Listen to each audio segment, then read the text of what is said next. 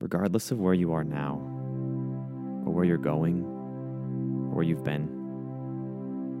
I want you to take the next few moments to slow down. Know that God made you, and He loves you. Before you hear God's word today, simply ask God to give you a teachable heart and ears to hear what He has for you.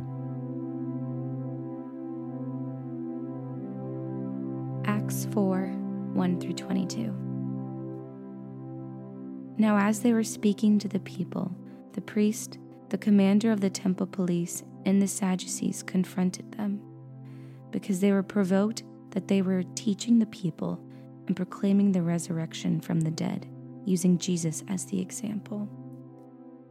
So they seized them and put them in custody until the next day, since it was already evening.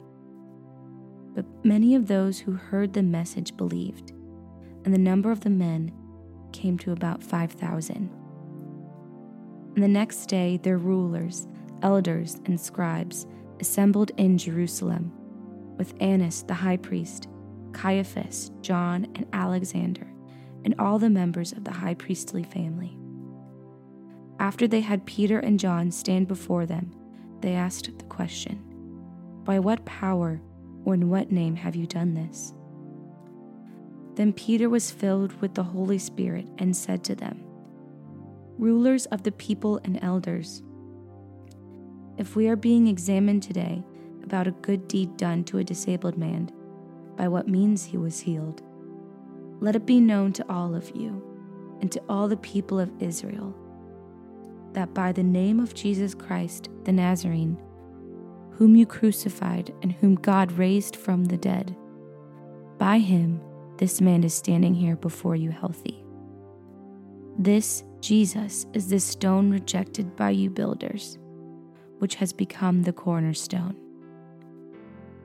There is salvation in no one else, for there is no other name under heaven given to people, and we must be saved by it."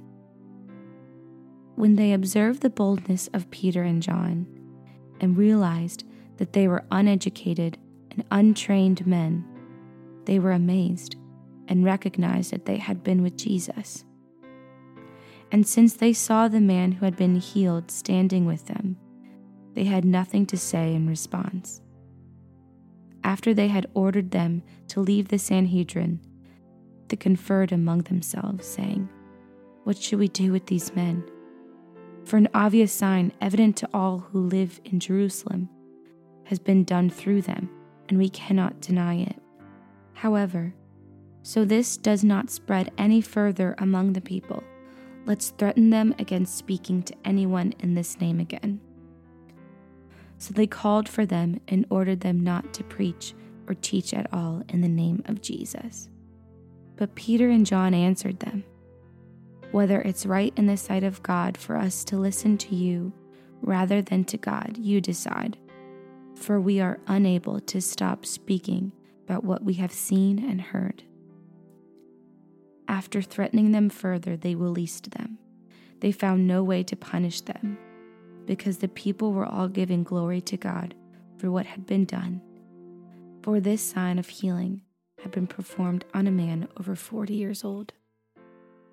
2 Corinthians 3:22-18. Therefore, having such a hope, we use great boldness.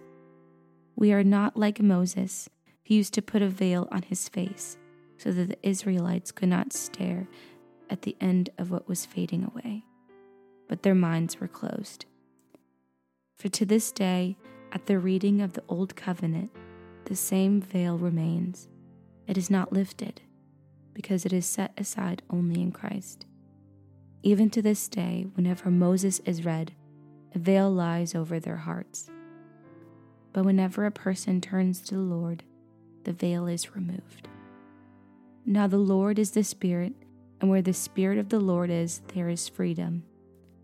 We all, with unveiled faces, are looking as in a mirror at the glory of the Lord, and are being transformed into the same image from glory to glory, This is from the Lord, whom is the Spirit.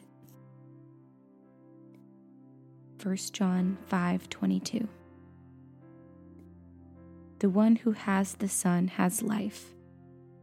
The one who doesn't have the Son of God does not have life.